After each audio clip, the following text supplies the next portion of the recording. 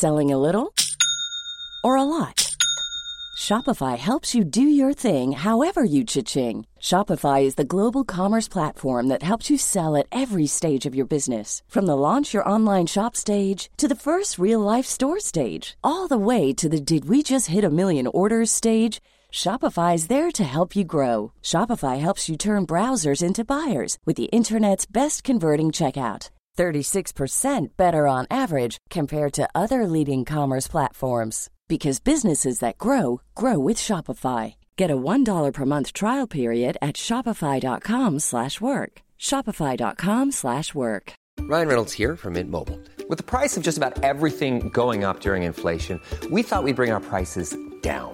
So to help us, we brought in a reverse auctioneer, which is apparently a thing.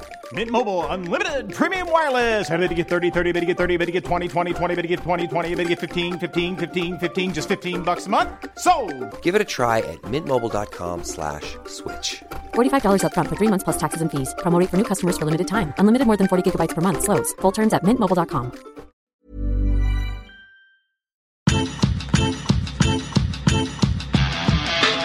It's Off the Beaten Track podcast on the Distraction Pieces Network with me, Stu Whiffen.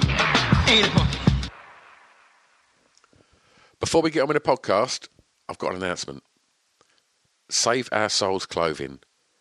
www.sosclothing.co.uk. Why am I telling you this? Because they're our official sponsor. Yeah, that's right. Go and check them out because their clothing is off the scale. You're going to love it. So they've decided they want to be our sponsor, which is amazing. And what I have to do is I have to tell you about why they're amazing. So here's a little bit of blurb. So they've only been going a year. And they're based in Southend-on-Sea, just up the road from me.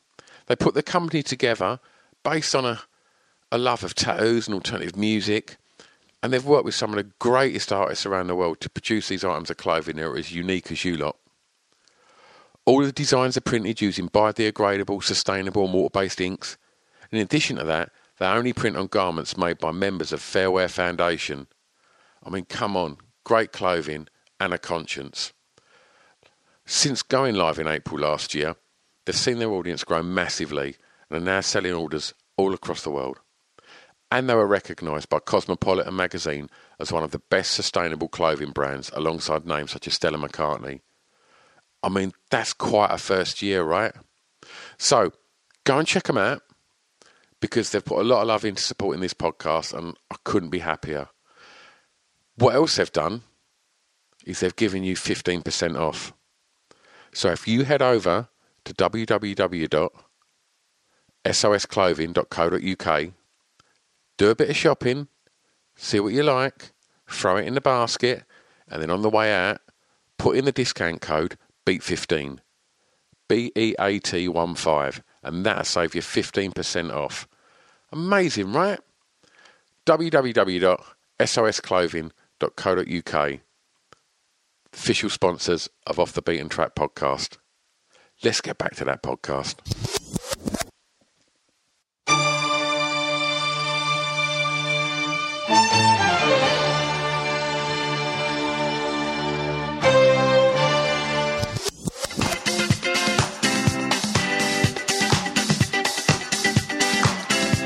Hello and welcome to the Last Dance Radio Show. I'm your host Stu Whiffen. My co-host Josh Weller can't make it today. He's got back from America and he's a poorly boy.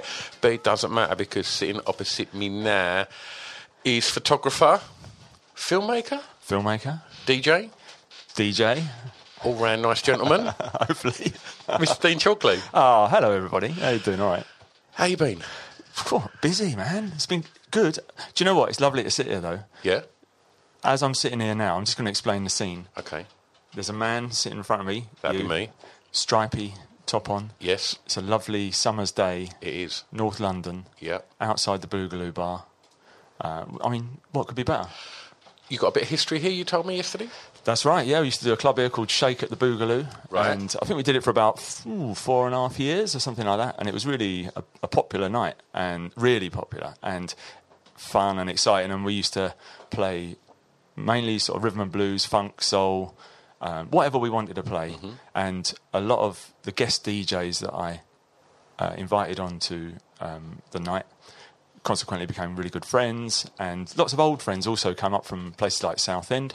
I'd get people with really great record collections to come up and play their stuff and give them the ability to put their music out there. And I think that's, like radio stations, like this is why it's so important, radio stations, that like what we're on now. Yeah. It's just getting stuff out there to people, just broadening the kind of the horizons and stuff like that musically. And so we a lot of the time, you're kind of like evangelists in some sort of way, you know what I mean? Yeah. You're kind of crunching your way through the sort of a jungle of mediocrity or something, it really is. But a lot of the music, for example, the stuff we would play at Shake and other clubs like Black Cat and Soul Box and stuff that we've done since then, it's music that people don't necessarily know, but it's intoxicating in its rhythms, and so you can't help but dance to it, really.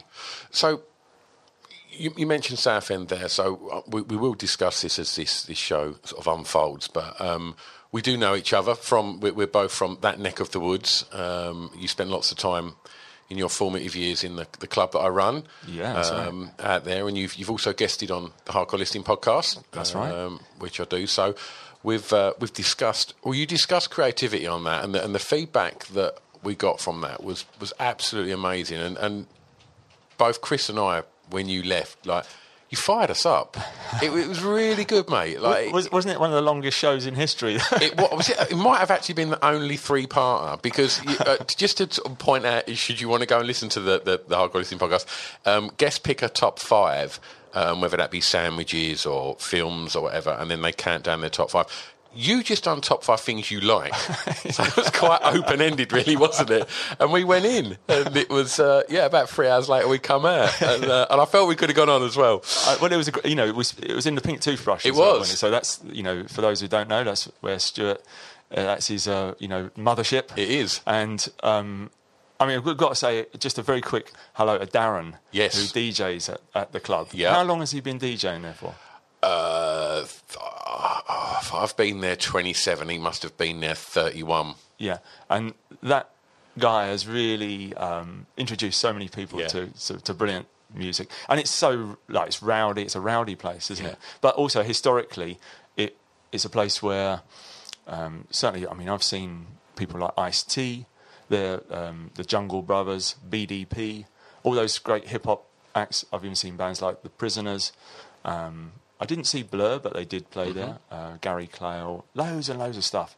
And it's in Rayleigh, which is a small, kind of quiet town. Definitely. Near Southend, probably about 10 miles, 11 miles away from Southend. And it's an unlikely location for all of those people that I just mentioned to be performing, really. With a ridiculous name.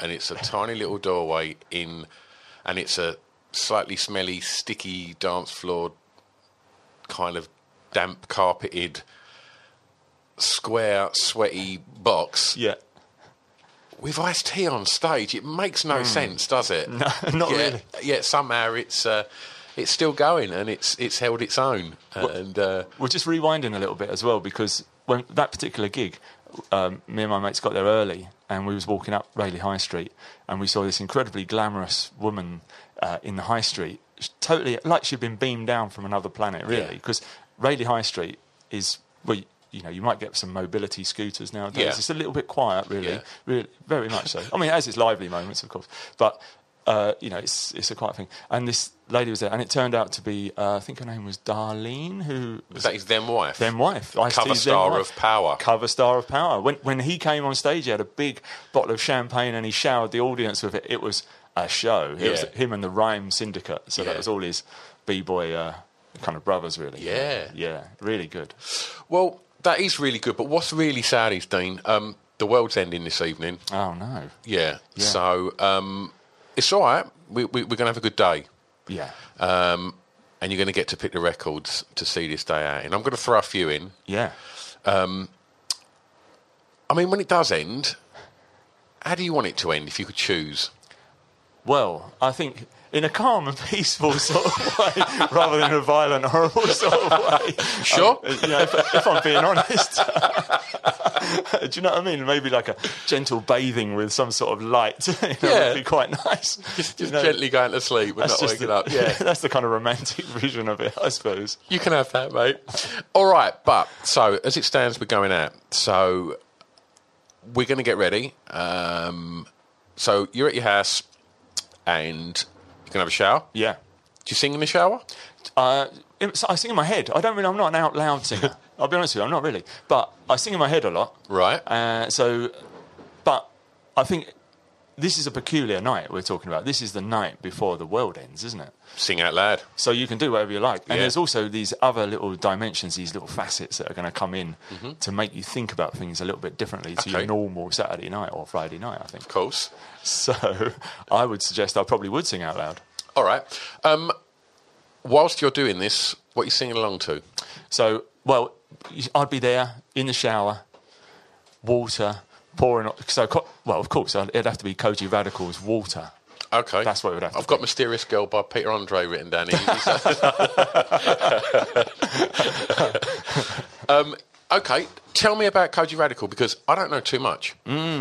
Well, once again, it's the power of radio. So one time I was sitting in my office and I was listening to Giles Peterson's radio show, and he played 3 tracks back to back from Kojey Radical. I'd not heard of him before, and I just thought they were so sort of engaging and challenging. What he was saying, the way he was saying it was incredible. And so he comes from a spoken word background, but he's a rapper, polymath, you could say, because he's an artist in all dimensions. But it's just his approach and his consciousness, and how intelligent he is, but also he galvanise people, brings people together, and it's part of a journey that he's on now as well, I think. So when I heard that stuff on Giles's show, I was so taken with it. And it's only happened a few times in my life, really. Sometimes I've been driving along, I hear a track, I've got to pull over, listen to it. But that definitely happened with Kojey. And so I went to, after that, I went to Jocks and Nerds magazine, and I showed Marcus about Kojey. He hadn't heard of him. And Marcus was like, well, do you fancy, maybe we could line a shoot up and do some shots with him. And so we did that, and I met Jenna, who is Kojey's PR, and it was just a really, really nice thing. We did some shots. We got on well, and then so then Marcus actually at the magazine said, "Oh, what about doing maybe something like an interview with Kojey, but as a sort of moving image thing?" And I was like, could do, but I think I'll think about it. And so then I spoke to Kojey about it, popped round, chatted to him a few times around his house, and just worked on this idea of creating a thing. It's not a pop promo, it's just a thing. It's a short film. And then I spoke to my friend Kieran O'Shea, a guy called Pedro Ribera, who's a DOP. And so I gathered together a group of people and I made a short film. And I was, really pleased how it came out. And it's just kind of Kojey expressing how he finds a kind of creative solace in a place near where he lives. And I mean, there's the whole history and depth in the Hoxton area that I never knew about either. It's like a lot of the buildings around there are either named after Shakespearean or Dickensian things, because Shakespeare and Dickens, that's where they frequented in them times. And funnily enough, it was the place where people, even like historically, they would walk from the city to Islington, and it was a bit of an edgy place to walk through. A lot of people would kind of you had to keep your wits about you. It was like marshland sort of, and then it grew up. There was these paths and stuff like that. But there's a whole theatricality and a sort of the spoken word is really vital in that. And Kojey grew up there. That's where he lives, and so that clearly distilled down into his persona. And so what we did is we went to a place on the Arden estate, which for him is where he kind of goes to seek this sort of creative refuge in a way when he's feeling in a particular way. But consequently, it's he's in he's ascending like mad. I mean, really crazy. He's so good. You've really got to listen to him. He's just brilliant. Is that film out there for people to see? So it is, but in a selective sort of way. So it's not online. I showed it first of all through the Dock and Roll Film Festival. We showed it at the Photographers Gallery, and then in that screening we showed it twice, and then I did a Q&A with Koji, and then someone from the V&A asked if I'd show it at the V&A, and so I agreed to do that. So we showed it at the V&A, and then we showed it at the Southend Film Festival just last weekend. Yeah. And it's also going to be screened at the We Out Here festival, Giles Peterson's festival that's coming up. So it's very much like putting it out in a selective way. Yeah. I mean, ultimately it might make its way online, but just for the moment, it's just kind of better to show it in a kind of environment that you want it to be shown and connected to. Okay. Should we play it? Yes, please. And Mahalia's on here as well, who is another brilliant artist. She features on this track. Okay, and this is Water by Koji.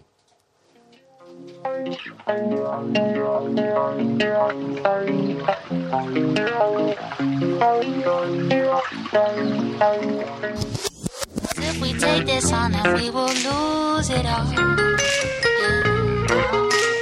Something in the water. That's Water by Koji Radical, chosen by today's guest, Mr. Dean Chalkley. You are listening to Boogaloo Radio. You can follow us on Twitter on Boogaloo_radio, Instagram Boogaloo Radio. Why not email in our producer Meg on at hello@boogalooradio.com, or better still, go to Boogaloo Radio and download the app. Right, Dean, you're out the shower. You've popped your pants on, mate. Yep. And dried off. Yep. But now you got to do your barnet. Yeah. And so you got your hairbrush. Yeah, very important. It is Very important, particularly in rock and roll. Absolutely. Got to do your hair properly. So you can have a little sing-song with your hairbrush as you're getting ready in the mirror. So if anyone knows me or, at all, whatever, or, whatever, where I'm coming from and stuff, that first choice of record, actually to some people might be like, what's this? I thought you just liked rhythm and blues and northern soul and things like that. But, I've got a very broad taste and I welcome and gather everything along. But this next... This next track is probably bang on what people might think I like. As soon as I was going through them, I just thought, of course he chose that. Of course he chose it. So this, even though to some people this next record might be, one of the top 10, you could say, inverted commas, mod tunes, whatever that means. It's a broad church, as Eddie Pillar might say. But some people might think this is a mod tune. But really, if you listen to it, this has got everything about culture and subculture and all that sort of stuff. It's embodied. This is almost like the first punk rock record, even though it's not really attached to that scene, if you like. If you listen to the lyrics, and as a young person listening to this record, when I first heard this record, probably was also connected to a film that, I'll tell you what it is in a minute. But anyway, the point is, when I first heard this, and when you really listen to it, it's so engaging. It's dynamic. It's like a stick energetic. It's like hell. A stick of dynamite in your pants. I listened to it yesterday, and I've heard that song hundreds and hundreds and hundreds of times, and I adore it. Yeah. And the minute it started, and that snare drops, I was literally playing air drums straight away, and I was like, it's the energy of that record. But also it's that kind of.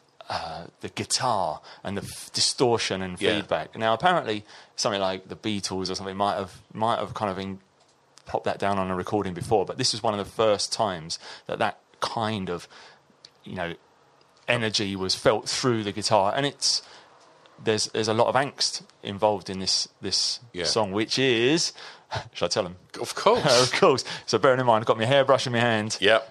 The Who, Anyway, Anyhow, Anywhere.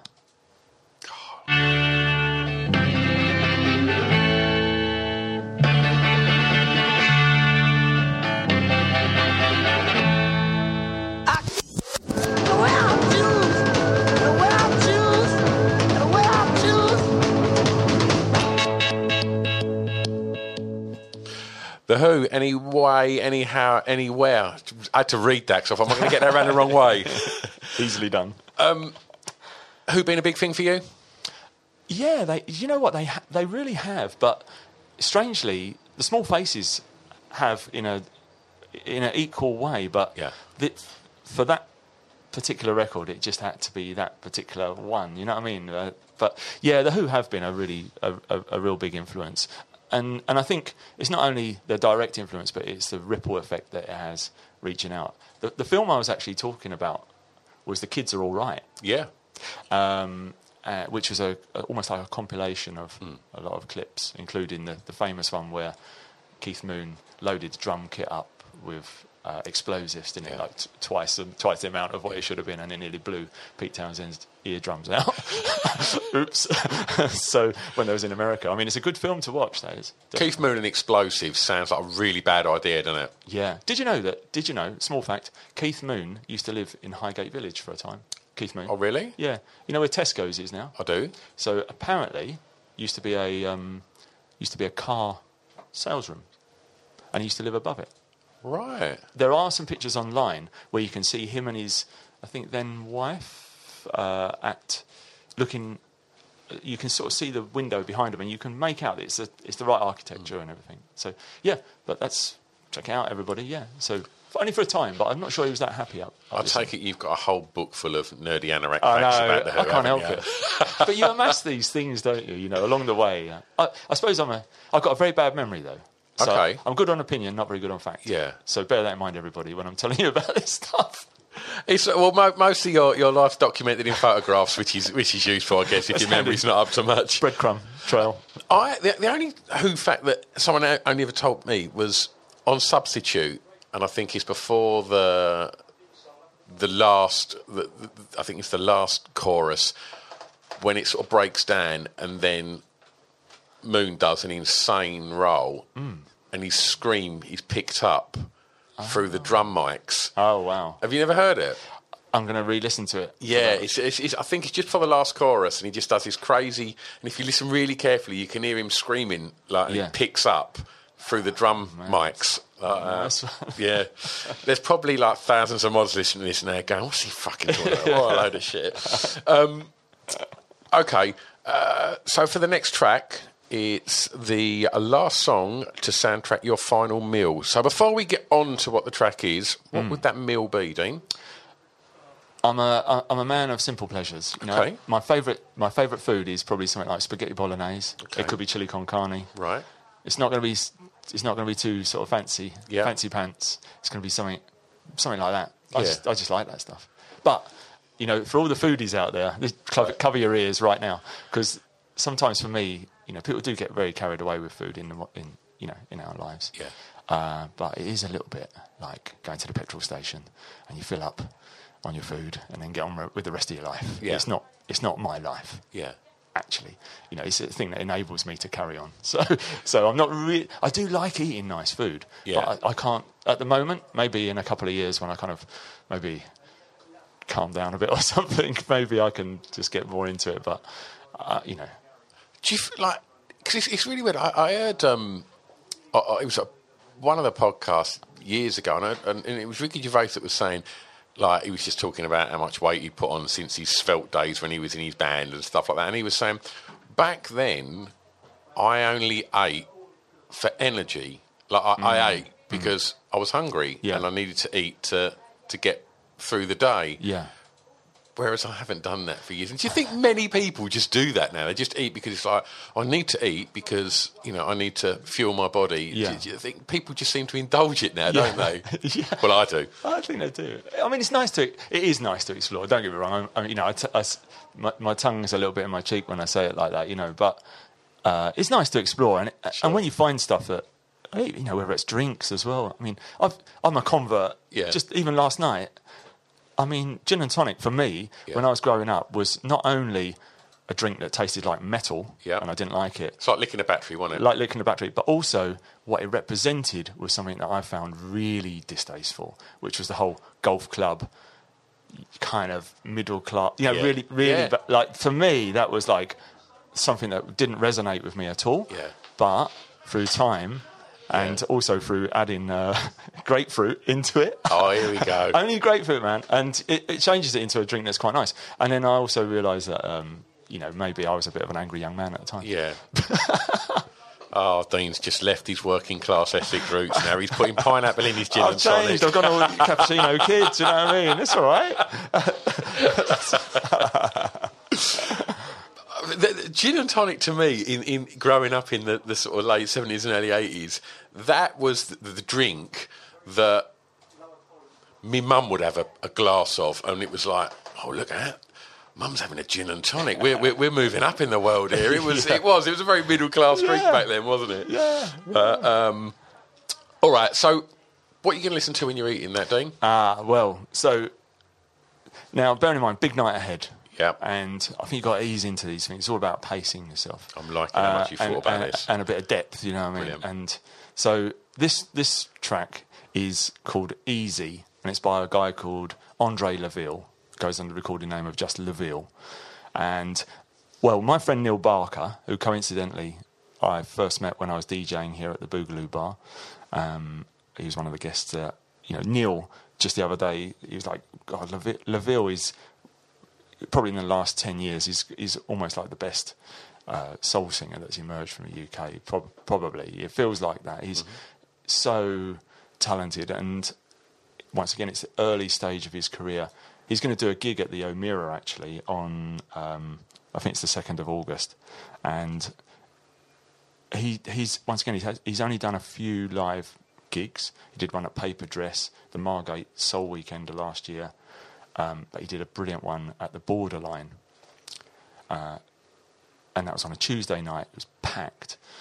But he's effortless in his delivery of this soul music. It's real. He's like Luther Vandross or something. Yeah. To look at him, he's a good-looking young guy, and then when he sings, it's like, wow, this voice is incredible, and the feeling and emotion behind what he does. Is released on Acid Jazz Records. Okay. They picked up on him. I think Eddie Pillar, once again, we've mentioned Eddie before, but he's very much always got his eye on what's going on, and he cited Andre Laville as being a real great prospect for the future. And it's starting to come to fruition now. But this track, Easy, it's kind of got a gospel-y feel to it, but it's really uplifting. And I think, so imagine me there, I've got my spaghetti bolognese on, I've got the track on. Yeah. Let's have a listen. Okay, she's Easy by Laville.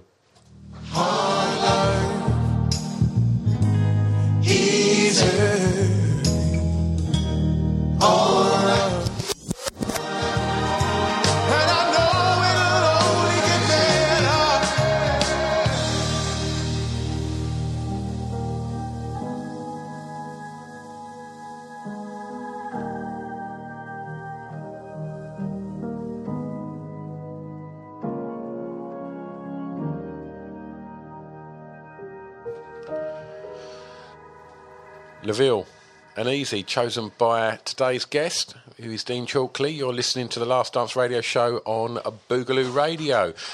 Hit us up on Twitter, Boogaloo_radio, Instagram, Boogaloo Radio, email producer Meg at hello@boogalooradio.com, or just download the app. Get involved. Right, Dean, your day is starting to run out. Yeah. So you're going to go out. Yeah. And so obviously, when you're going to go to where you're going to go, you're going to have some nice headphones on, and you're going to listen to a song that's going to soundtrack your walk to the venue. Now, before we get on to that, I'm going to throw a curveball in here now, and you've not had a chance to prep for this. That's all right. You're going out for this last night, right? Yeah. What venue? What DJ? What band? What? See how I did that then? So what venue? Okay, so in my fantasy world, it would be a venue that's got many different floors and many different rooms. Okay. And it's got a bar as well. So it's all interconnected, right? Right. So, but it would be big enough. So it might be somewhere, it's not going to be like a super club. It's going to be somewhere a little bit more kind of like the Dome in Tufnell Park. Right, okay. Something like that. That's how I think it would be. Nice. Actually, did you ever used to go... I'm going to throw this curveball right back to you with a question. Did you ever used to go to the Dirty Water Club? That was in the Dome in Tufnell Park. They had a thing on the ground level called the Music Box, and that's where bands like the White Stripes played. Right. No, I didn't. The Dirty Water Club. I mean, so that was at that venue, and it's a great pub in Tufnell Park in London. It's got a ballroom upstairs. I saw that band, the Monks, there. Right. 60s garage band that reformed. I'm picturing the Royal Hotel in Southend. Oh, well... This is what I'm thinking. Similar. Like a dank little room and a ballroom upstairs. It's similar but bigger. Right. The ballroom upstairs is I filmed the film Young Souls upstairs. Might play a little track from that in a bit. Yeah, well, we'll come on to that. But the pub itself is really good. So I like those sort of venues. I like the authenticity of it. It's a little bit rough around the edges. Yep. And yeah, so it would be one of those sort of places where you can go from one room to another and hear different music. Okay. So for me, I think I probably like it when you can change things up a bit. Okay. For example, I love ska music, but to have a whole night of just ska is probably a bit much for me. But I do love it as well. So that's what I mean. So I really like to roam from one room to another. And if you go to a lot of mod all-nighters or all-dayers, things like this, there's always, or soul weekenders, you get that sort of thing. You'll get the modern room, or you'll get the northern room, or you'll get funk room. Yeah. So it would be one of those. We could say it's a Dome in Tufnell Park. Okay. What band are going to play? Yeah. It would be... That's a tough question, actually. So I'm going to think about that very, very quickly and say it would be a collection of all the people that I really like. They've all come just for this one night. I'm not having this, Dave. I'm not having this. You've shirked DJ. Come on. You've shirked club. You've turned it into a super club with loads of rooms, loads of DJs and loads of bands. It's a super show. It's basically, everyone's going to... So here's the one. So I went to the 100 Club one time, and it was when the MC5 played there. Wow. But... Fred Sonic Smith was no longer with us, and great night that was, because I think Lemmy did a bit, Dave Vanian did a bit. It was fantastic. Wow. There was loads of different people stepped up and did a Fred Sonic Smith. So was it the rest of the band, Kramer and... Yeah. Oh, amazing. Yeah. So that was a good one. Would it be like that? Maybe. Yeah. If I'm being sort of quick and honest about it, though, it would probably be someone like Daddy Longlegs. Right. They would jump up, and they're a band from New York. They're out now. They're pretty rocking band. The lead singer Brian is very evangelical in his delivery. A bit like Jack White sometimes is, in that sort of way. But they are coming from a Dr. Feelgood. Oh, right. Fast rhythm and blues, background or sort of inspiration, you could say, whatever it is. But they're touring now. So I would say them. They're really exciting to see. Well, on the evangelical tip... Yeah. Who are we listening to on the walk to the club then? Well, it's kind of leading on from the LaVille track in a way, I suppose. So it's a guy called the Pastor T.L. Barrett, and he's also singing with the Youth Christ Choir. Now I'm not a religious person, by the sound of it I am, but I'm not really a religious person at all. But when something makes you feel a way, you put this record on. It's called Like a Ship Without a Sail. You listen to this record, and it sort of transports you somewhere. And wherever that is, who knows? I don't know. But it's uplifting. So I'm thinking, I'm sitting there, or I'm walking along, or I'm jumped on a bus or something. Yeah. And I'm being magically transported along. Let's have it.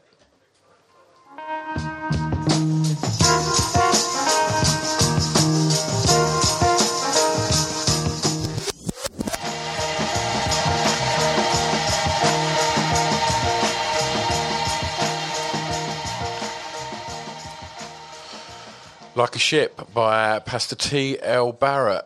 Oh, literally, all we've been doing for the duration of that record is... I've been shuffling along in my seat to it because it's Absolutely fantastic. And I only heard it for the first time yesterday when I was putting the playlist together after Dean sent it over.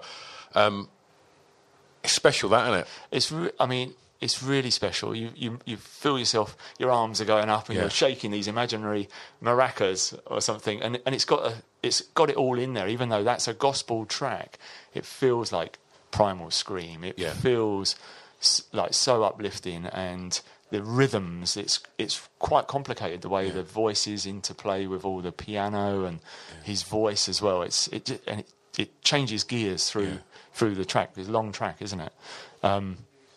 And for me, I first heard that record. I went into a record shop called If, which is on Darblay Street, and the guy there, Jean-Claude, just said, "Oh, you might like this."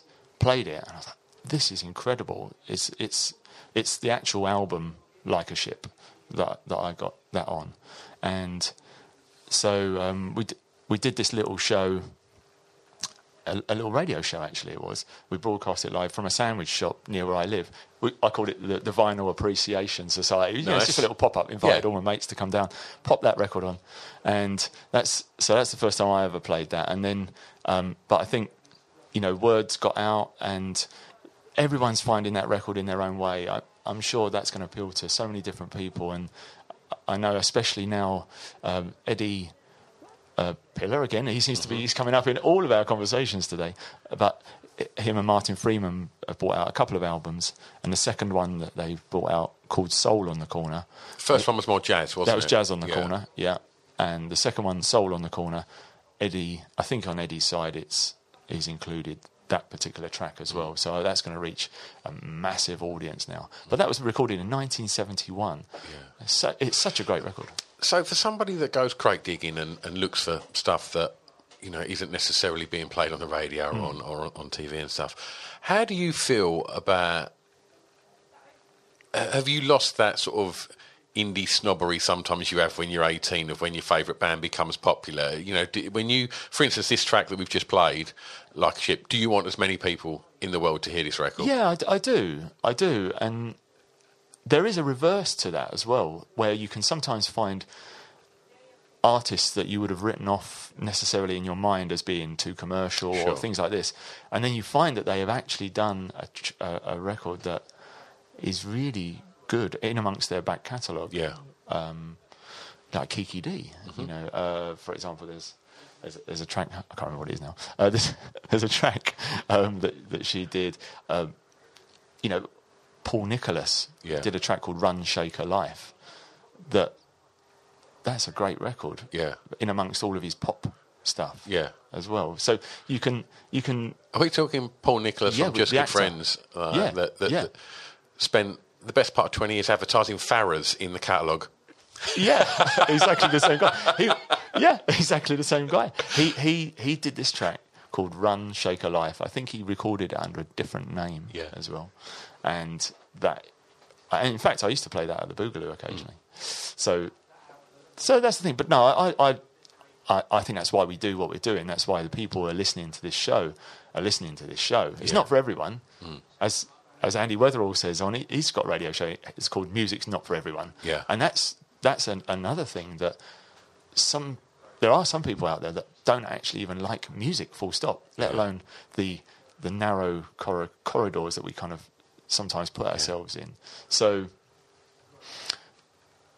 it's there if you want to find it, and you can. It's collective individualism. Yeah. That's what it is. So if everyone feels like, oh, I like this, I like that, but then when you get together, I listen to WFMU a lot, which is a radio station from New Jersey, and there's stuff that they are kind of curating or collating together on their shows that are opening up all these other avenues as well. So it's really exploring things in a sonic way, but it's much more than that. I'm not a person that thinks about catalogue numbers or I've got to have all of this artist's stuff or anything. Because for somebody that has embraced a lot of mod culture over the years, there is an element of elitism in that mod culture, isn't it, where people are fanatical for and same could be said for the Northern Soul scene with records. A lot of scenes. Yeah, of course. Yeah, pretty much all those sort of scenes is like that. it comes back to a sense of care and really passion when it comes down to it. But that can manifest itself into being a bit like the Police as well. Like, oh no, that's totally unacceptable. Written off, pushed out. But there's, I suppose there's a lot to do with adolescent. Yes, in that as well. Completely. People finding themselves and working out where they fit within society as well. Dean, you've took your headphones off and you've arrived at the Dome, and you walk in. What's the first track you're going to hear? So, because I've come to the Dome, and downstairs is the Boston Arms. Actually, I love how much you've worked this out. No, but that question that you asked me, I hadn't really thought of the exact venue, but it works.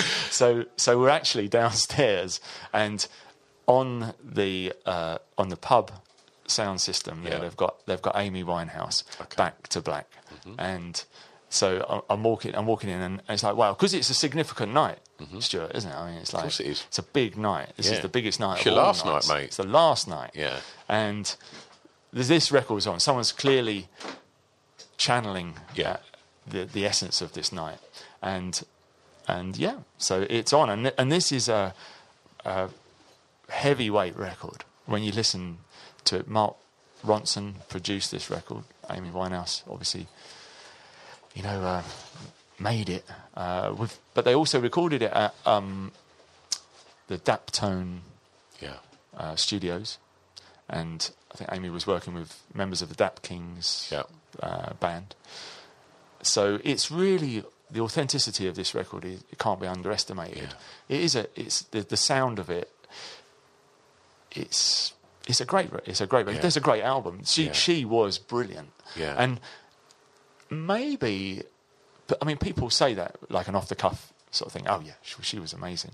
But if you really do listen to how she sang, and she had a very individual style as well, didn't she? When you listen to her voice, her delivery, what she was saying through the lyrics and revealing parts of her life, she was bearing everything in that way. Yeah, completely. So, and I was very lucky to have met and worked with Amy, and I'm very grateful for that, to have met her. And done some stuff with her. And she was funny. She was you've taken, like, don't understate that. You've taken some iconic photographs of Amy Winehouse, Dean. I've photographed Amy on a couple of times, and she was always really nice, really funny, a kind of so energetic, a ball of energy, and willing to get into it. And we just, I just thoroughly enjoyed it, and. The first time when she turned up to the studio, I hadn't seen her before, because before she had the album Frank, wasn't it? And she looked and appeared in a particular way for that. But then when she turned up to the studio for the next album, bearing in mind that I hadn't heard that album when she arrived, I hadn't heard it. She turned up, got out of the cab, and she was wearing, I think she was wearing like a Fred Perry with some braces on, the jeans, and I was like, wow, and her hair and the makeup. And I was like, I can read you by your. I didn't say this to her, but you could, by looking at her, you could see all of these influences that were. You could see the two-tone thing. You could see the Ronnie Spector. You could see it all. Of course, and it was there in a sort of punky reggae style as well. And she had mixed it up, done her own thing with it. It wasn't just recycling old stuff. She put it together like that, and then to hear the music, and sensational, really. And I don't think it can be in any way underestimated how important she is, and what a vital part of our musical history Amy Winehouse is. Forget all the other stuff, all the media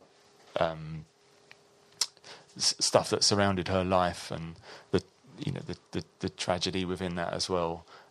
She was a creative, vital soul that had loads of soul. Yeah, and that's what an artist should be judged on, that alone, right? Not the media nonsense around it. And people's lives inform what they do as well. Like if you look at the greats like Amy, Billie Holiday's. They're not easy lives, are they? That people walk these paths.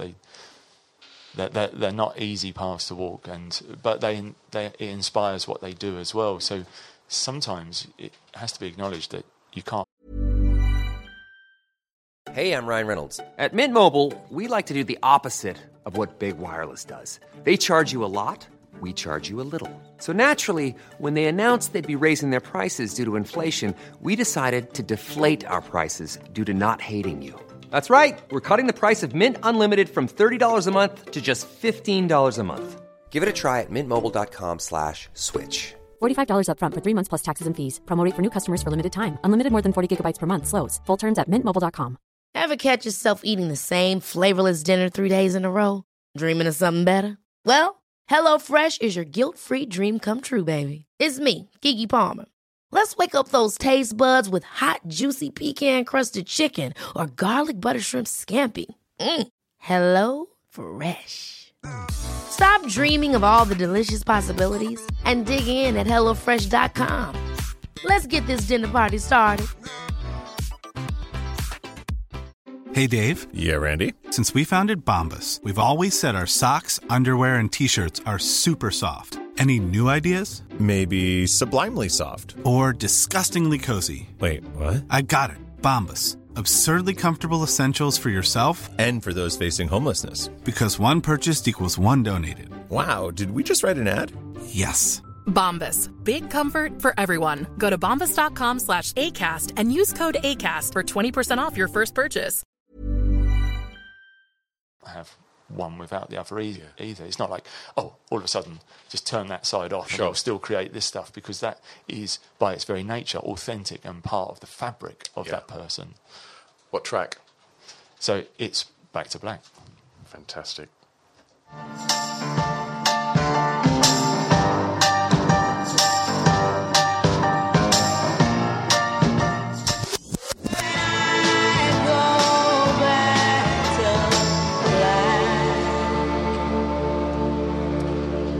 Incredible Back to Black by Amy Winehouse. I was chatting when that was on more about Dean photographing Amy, and it got onto you photographing Mark Ronson recently, who obviously produced that album, and talking about, like, when you photograph people, you generally have a playlist on. Yeah, that's right. I don't really like silence in that situation. Maybe silence can be something that you could use as a slightly uncomfortable tool or something. Yeah. But generally speaking, I like to, the shoots that I do, they start off with something in mind and then they go somewhere else. Yeah. And so I think part of the ambience and the feeling of it enables us to do that. And by having music on that I've selected. So you curate a playlist for each shoot? Yeah. That's really interesting. Most often. Yeah, like I would say most of the time. Yeah, definitely. So obviously a lot of your work is musicians. And so for instance, when you're going to put together a playlist for Mark Ronson shoot, like, how do you sort of go about selecting that? Do you think you want to play him some stuff that you think he might not know that you'd like him to hear? Or I think I'd play... Firstly, I'd play stuff I want to hear. Right, brilliant. That's the answer I wanted. Because I've got to be in the room. Fantastic. So, but Dean? Selfish Dean. Yeah. But the thing is, but let's be honest, because I'm setting up as well. So I've got to be like, I've got to get the most of it. And so, but no, I think that's the thing, is that I photograph people that I admire, and even people that I don't know. I like to get into their world and feel what's about them as well. So, but it could be actors as well. It doesn't, it can be all manner of people. It can be people in music. It can be people not in music.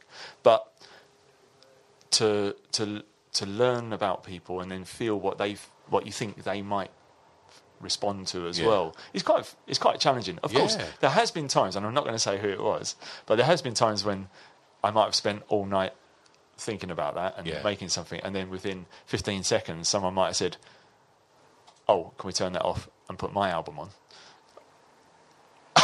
but I'm not going to say. I'm not going to say who said that. But it's kind of funny. Brilliant. No, but it's funny. I really want to just play the next track so you can turn the mics off, and I want to know who it is. But do you know what? That is funny because the exact response that maybe I was like, "What?" I was sat all night doing that, and that was funny. And so that actually became brilliant. Yeah. Because that's a total icebreaker, and that's great. Yeah. Because sometimes when I'm photographing people, we don't get hours and hours and hours. Yeah. We might do. Some shoots last for days. Some shoots only last for minutes. But if something like that happens, it's funny. And I'm like a deconstructivist, I think. Yeah. So it's a bit like, oh, but I made this playlist for you, and you don't. And so, okay, well that's all right. So let's put. Oh, this is good. So, and then I want to know more about Sure. that. And actually, it worked out for the best, and it became really funny, and it was great. Brilliant. Well, let's toast that with a round of shots.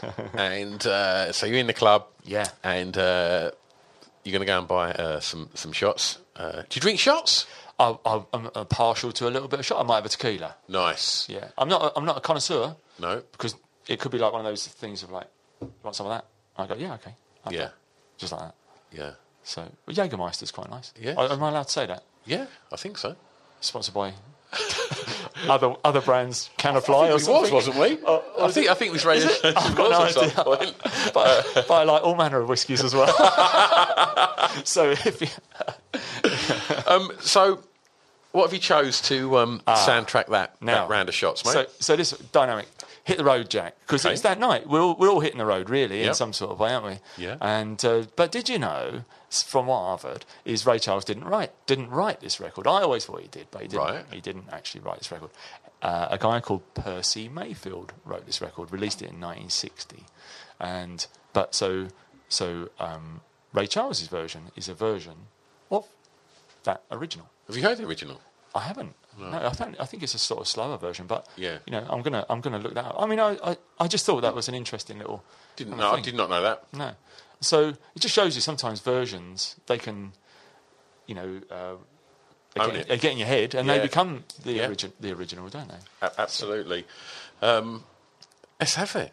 Hit the Road, Jack by not by Percy, but by Ray Charles. And should we also say? That so the Raylettes were his backing band. I didn't know that. And it's Margie Hendricks who supplied the vocal. Really? Into it. Yeah.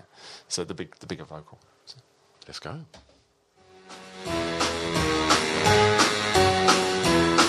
Hit the road, Jack. Don't you come back no more, no more, no more, no more. I didn't understand. Don't you come back no more. You can't mean that. Don't you come back. Oh, now, baby, please. Don't you come back no more. What you trying to do to me? Ray Charles, Hit the Road, Jack, chosen by today's guest, Dean Chalkley. You are listening to the Last Dance Radio Show, me, Stu Whiffin, on Boogaloo Radio. Hit us up on Twitter, Boogaloo_radio, Instagram, Boogaloo Radio, email producer Meg or hello@boogalooradio.com, or just download the app. Dean, you've had a round of shots. You're in the club, and it's now time to have a dance. What song is going to get you on the dance floor? Well, so the song that's going to get me on the dance floor is some might call it an all-time British jazz dance classic. I'd agree with that. Yeah. The first time I ever heard this record, there's a guy called Snowboy, Mark Cotgrove. We love Snowboy. Fantastic percussionist, isn't he? DJ. Yep. You mentioned the South Film Festival. Is his brother involved in that? Paul Cotgrove. Yeah. He's one of the top people in that organisation. Yeah. And so Mark Snowboy has always been a great DJ.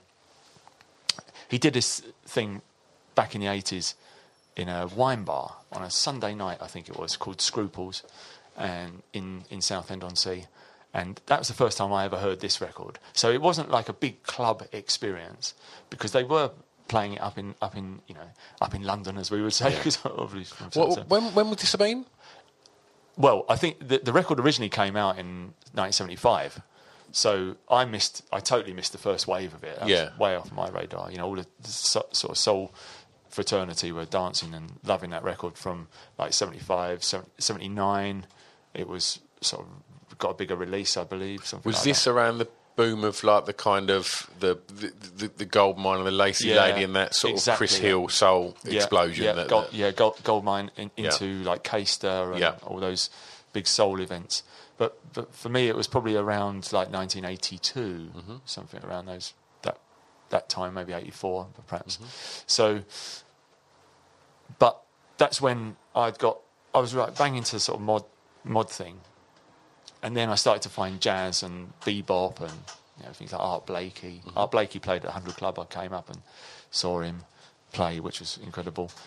Getting into lots of that sort of, whether it's Lee Morgan, all the Blue Note stuff, Prestige, all that sort of thing, and then the sort of the more Latinized jazz as well, Latin jazz, Afro-Cuban, and it. For me, that was all part of the same thing, because when you think about mod culture, it extends way back before the Who and the Soul Faces and the more, you could say, pop or popular side of it. That's really when it became more overground and known by many, many more people. The original mod culture began in the late sort of 50s, really, and it was more focused towards jazz, modernists, modern jazz being the thing.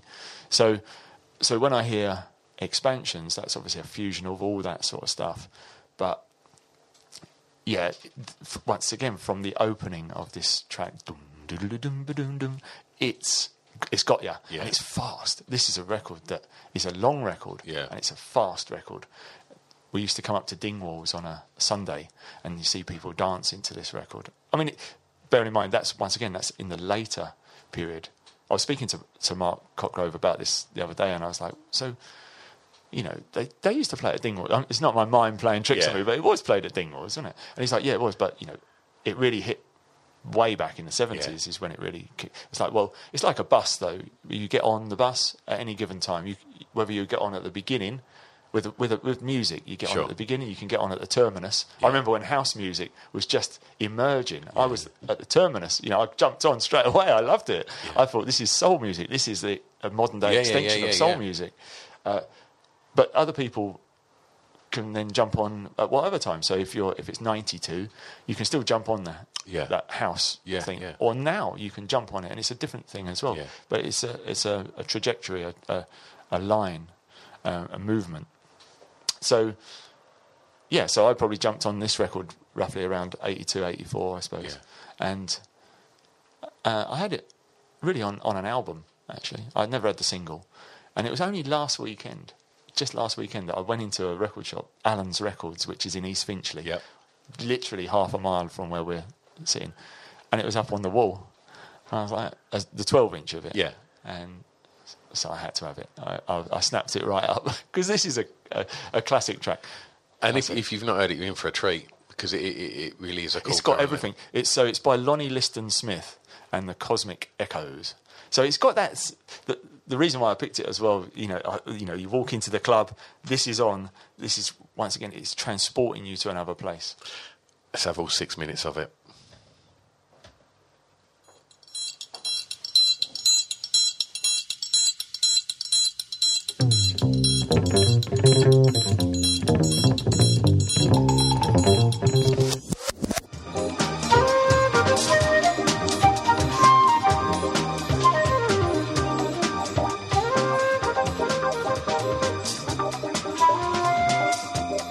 Expansions, Lonnie Liston Smith. We're preparing for our ascension, aren't we? Do you know we are, mate. We're casting off this mortal coil. We're expanding our minds. We're letting the glow of life and the force take us away. That voice you hear there, he's Dean Chalkley, today's guest of the Last Dance Radio Show on Boogaloo Radio. Drop us a message at Twitter. Is it still _ Meg?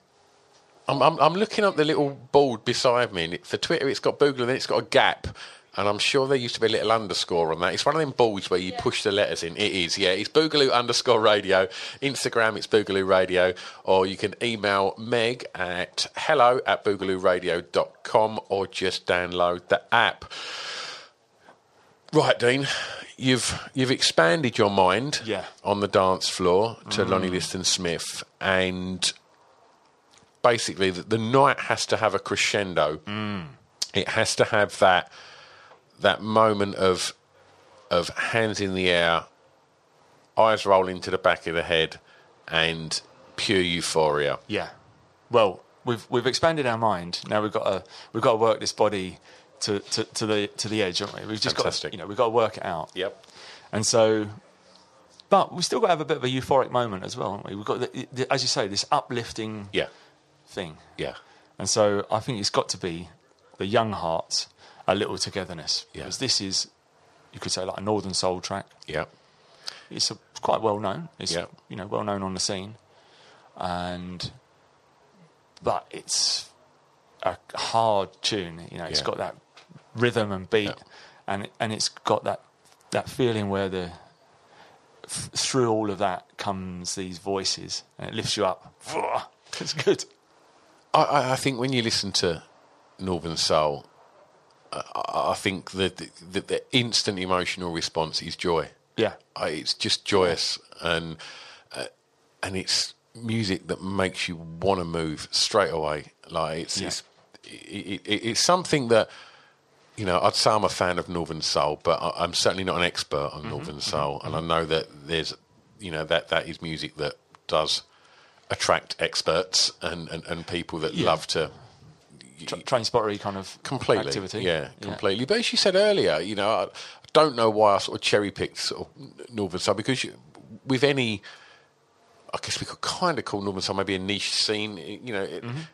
Any niche scene, it's full of people that are passionate about it, aren't they? And collectors But people can come at it however they want as well. You can go to a Northern Soul all day or all nighter and not know anything about the scene or the music, but as long as you go there with an open mind, and I have to say it's a sort of welcoming situation.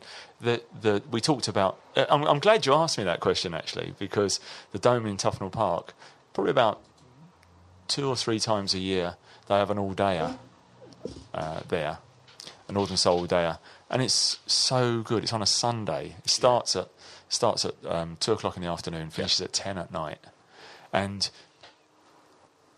you kind of, when you walk in there, you just get this energy and feeling of everyone's friendly. You can go and speak to anyone.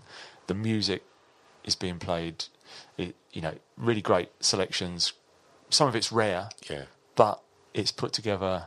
Loads of different DJs. I'll tell you what, and Taylor, fantastic. I'm gonna jump in here. Go on. And play the track, because I want to pick back up on there, because when you said when you walk through the door and you get that feeling, then I want to talk about Young Souls.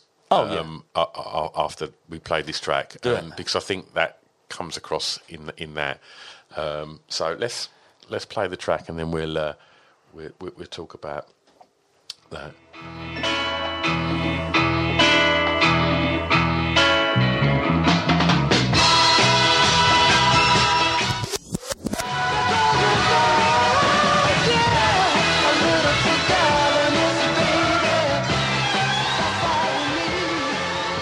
A Little Togetherness by Young Hearts, chosen by Dean Chalkley, my guest today on the Last Dance radio show. Right, Dean, I'm going to play a track next, because I've just noticed that we've got half an hour left, and there's 2 tracks left on your playlist. So I'm going to squeeze one in, but there is a point to the one I'm going to play. But you mentioned walking into a club where there's Northern Soul on, and that feeling of feeling welcome, and then we've been speaking whilst that track was on about the incredible dancing that you will see at lots of Northern Soul clubs. Young Souls was a documentary, so not a short film, not a documentary. If I'm being, what do you want to call it? I'd say it's a neo-realist. So Nice. so it involves everyone who's real. Yeah, they're real people. Yeah. Who are in the film, but there is a narrative to it that I wrote the way it should be. Yeah. But the way that the film was conceived was me thinking I'd like to do something that celebrates the whole world of Northern Soul, and it felt like the right time to do it. For me, up to that point, I wanted to do something, but it wasn't quite right, time-wise and people-wise. And so then I thought, right, who would be the main sort of protagonist in the film? And it occurred to me that there's a guy that I met called Sonny Evans, or Scully, as we call him, and he was perfect to be the main person. He danced brilliantly. Super cool guy. Super cool, like the nicest guy as well, really. And then at the time, Sonny was going out with a girl called Claire. She's in the film. So I asked my friend Ollie. Sonny and Claire. I know. And so he's driving his car. So it's all real. It's all kind of rooted in real things. And then so I put the word out, asked as many people as I could, whether that be online or. There's some Southend faces in that. Isn't Yeah. there? Ollie Abbott's in it. Ollie Abbott, that's right. Ollie's in it. A guy called Matt as well, who is Sonny's mate from Brighton. And then, so for the big club scenes, once again, I shot that upstairs at the Dome in Tufnell Park. And I hired it out for a day, spoke to the guy who runs the place. He was super cool and really welcoming of us to be there.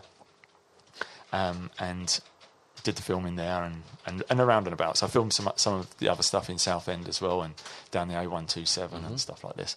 But the whole film, it's a short film, and it's laced together with music. There's only a very small bit of dialogue in it. Yeah. But I think you get the feeling that it's the story of a night. Something happens towards the end of it that is a kind of question, and people have mused on what it means, and that's for them to consider. And that film, which I've watched a lot, I think that's available online, isn't it? Well, it is online. Yeah.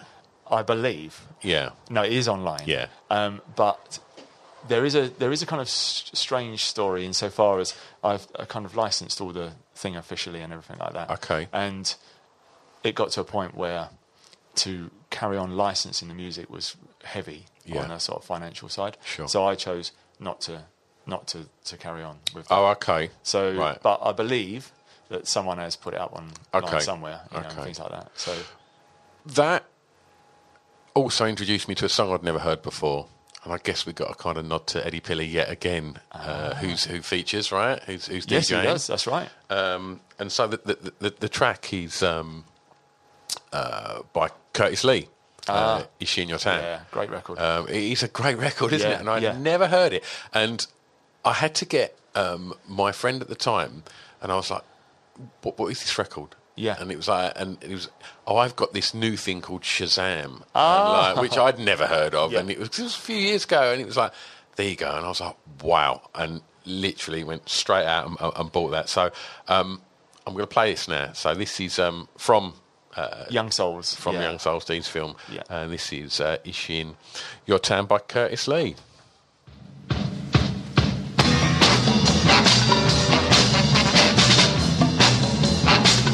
Is she? My baby's gone. Oh, my baby's gone. Curtis Lee. Is She in Your Tan? Which was chosen by me, not actually by Dean, but it does feature in Dean's film. Okay, back to your song choices, Dean. So we've got about 20 minutes left of the show, and I know that the next track's a monster, and I think it's quite a long one as well. So this is the song. You've left the club. You've had your euphoria to Lonnie Liston Smith, and you've left the club, and you're with all your nearest and dearest, and you're strolling home. Worse for wear from your tequila and your Jägermeister. Proud sponsor of Dean. Bottles in the post. And so you've stopped, and you're looking back, and you're telling stories of fondness of things that you've done, and you there's a big drunken huddle. Yeah. What song? Well, this is a monster record. This is a massive record. Yep. So it's once again by The Who. So they're featuring big time in this. Not intentionally, but just song for song, and this has to be in it.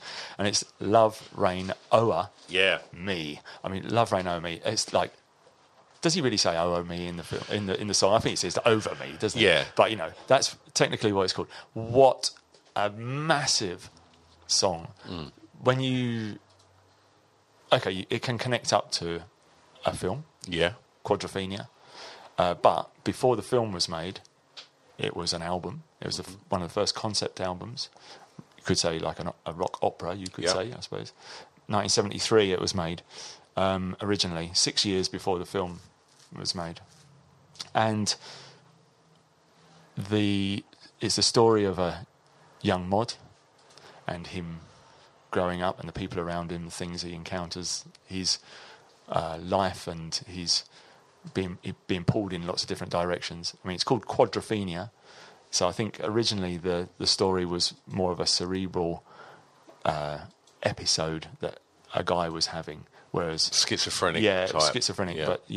but in 4 ways instead of 2. And but when it was adapted to a film, it became more outward. I think that's the general view. I think, but when I first saw the film, that was the first thing that I.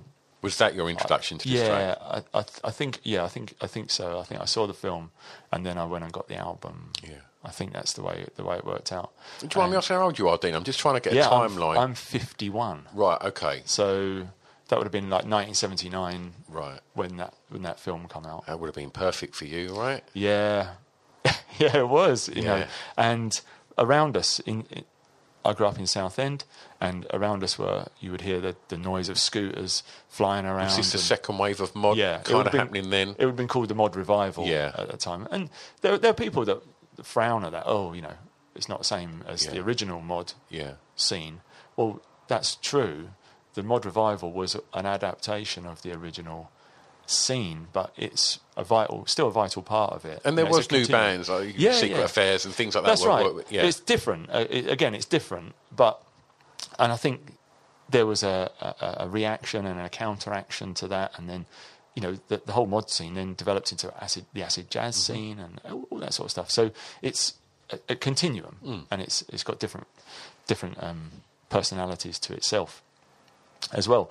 But around that time, particularly around bank holidays, it's a pretty lively place to be in Southend. I mean, I never used to go down the seafront on a bank holiday, but it was pretty lively. There was a lot of skinheads down there, a lot of mods, a lot of people fighting each other, a lot of people coming down to Southend and then getting immediately sent back on trains. Yeah, and it was pretty wild. Because a few stops up the train line to Tilbury, and there was a huge huge gang of quite famous skinheads from Tilbury that were used in the Pink Floyd film The Wall. Oh right, okay. That was all Tilbury skinheads. Oh, yeah. And they were a formidable bunch, and I'm sure there was.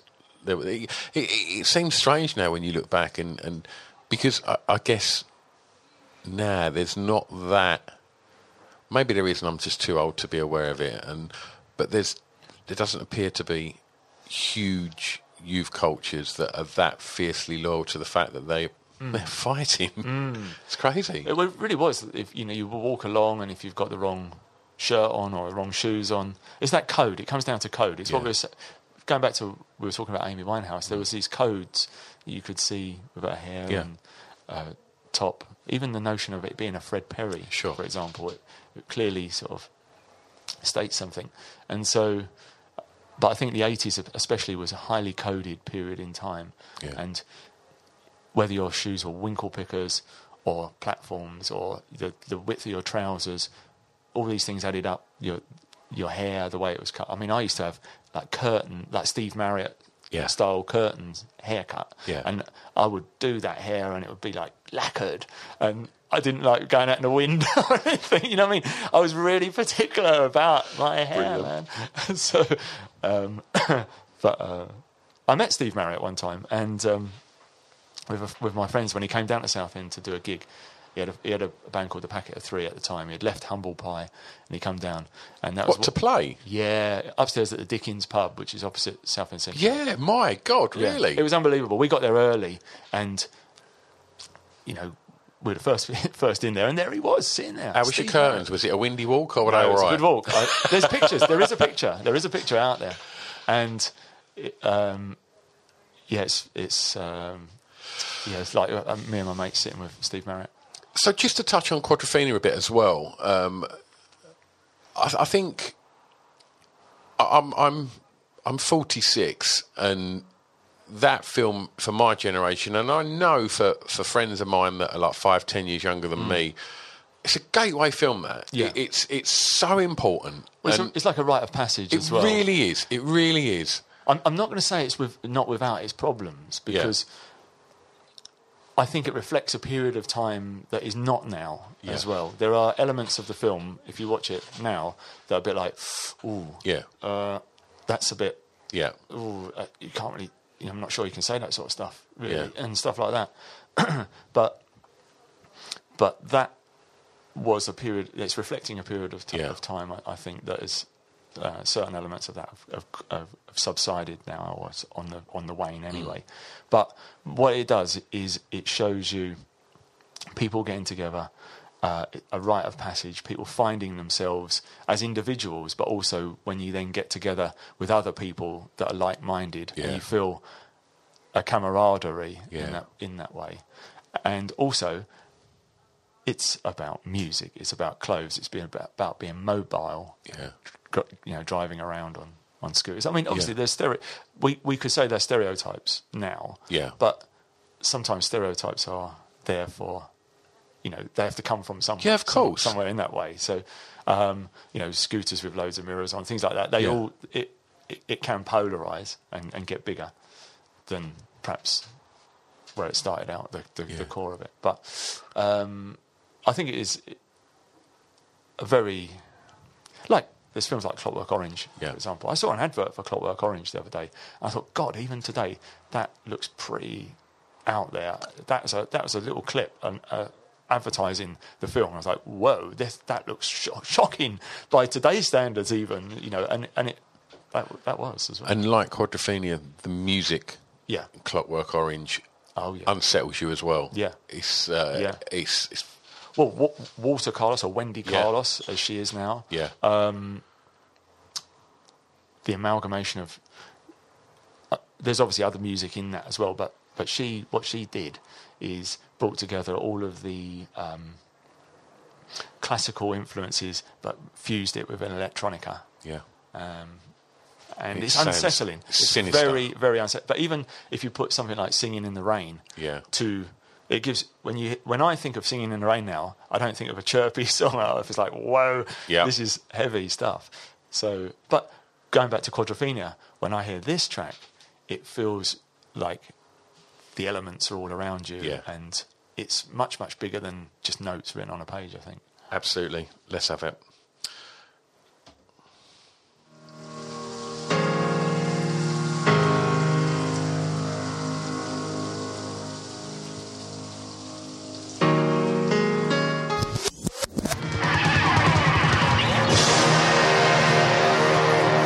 Listening to the Last Dance radio show with me, Stu Whiffin. Sitting opposite me is Pete Townsend and Keith Moon.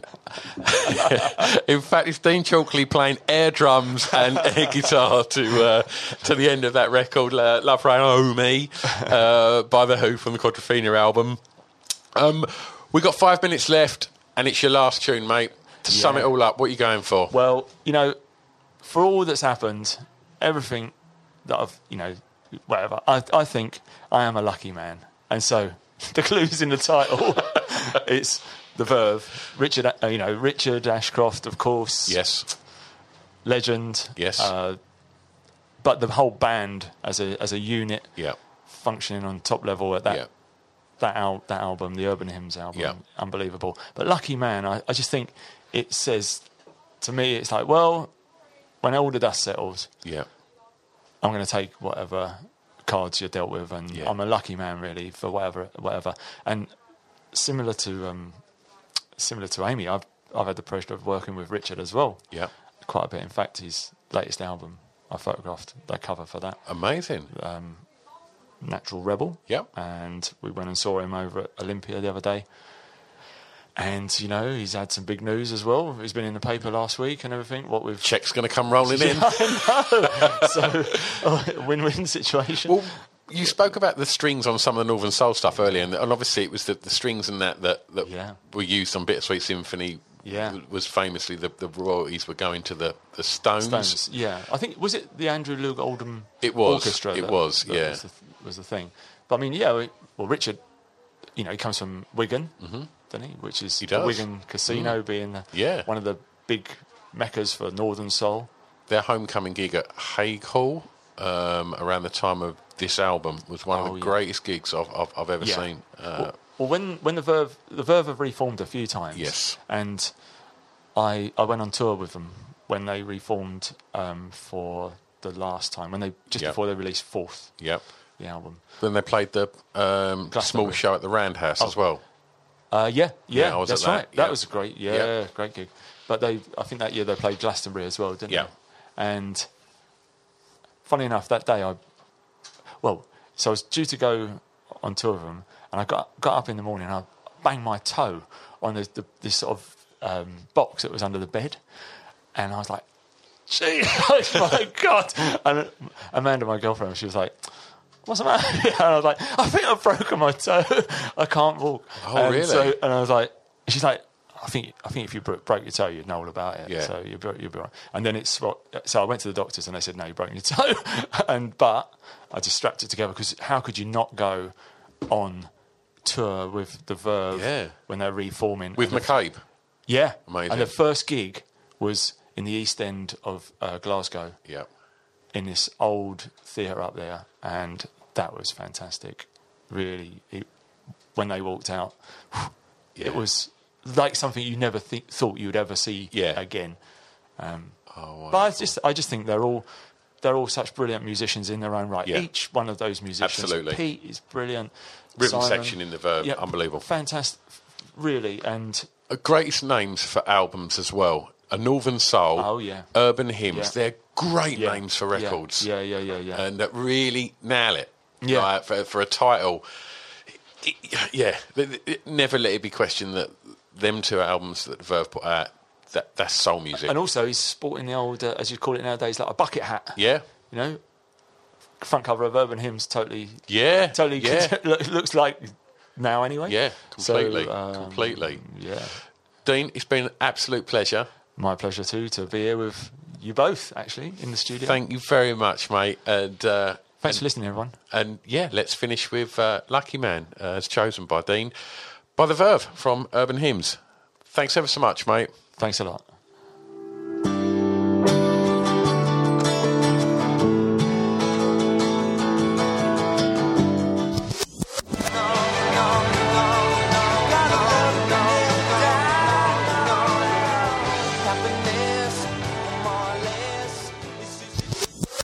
Oh yeah, sorry, I've butted in yet again. I just want to quickly tell you about this magazine. It's called Pod Bible. Now, Pod Bible is the new essential guide to podcasts. It's put together alongside Spotify and Acast, and it's a one-stop shop to tell you all about the podcasts you maybe know about, but definitely about a load of the podcasts that you probably don't know about that we think you should know about. I mean, in the first edition, there's interviews with Adam Buxton, interviews with Craig Parkinson, there's features on Jade Adams, and there's just an abundance of information about so many exciting podcasts that are out there. Also, Spotify have given us these amazing little codes, so if you do get a print copy, you can just turn on your Spotify on your phone, scan the little code, and it just automatically opens up the podcast on your listening device. How good's that? If you haven't managed to get a print copy, then just go over to www.podbiblemag.com and read it online, because the digital version is all over there and it's all free. So every other month there'll be a new edition out. So go and have a look and support us on the social medias as well. podbiblemag.com.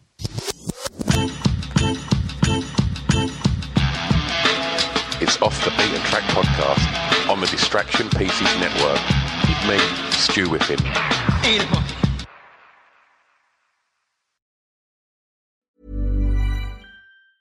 Even when we're on a budget, we still deserve nice things. Quince is a place to scoop up stunning high-end goods for 50 to 80% less than similar brands. They have buttery soft cashmere sweaters starting at $50, luxurious Italian leather bags, and so much more. Plus, Quince only works with factories that use safe, ethical, and responsible manufacturing. Get the high-end goods you'll love without the high price tag with Quince. Go to quince.com/style for free shipping and 365-day returns. Hold up. What was that? Boring. No flavor. That was as bad as those leftovers you ate all week. Keke Palmer here, and it's time to say hello to something fresh and guilt-free. Hello Fresh. Jazz up dinner with pecan-crusted chicken or garlic butter shrimp scampi. Now that's music to my mouth. Hello Fresh. Let's get this dinner party started. Discover all the delicious possibilities at HelloFresh.com.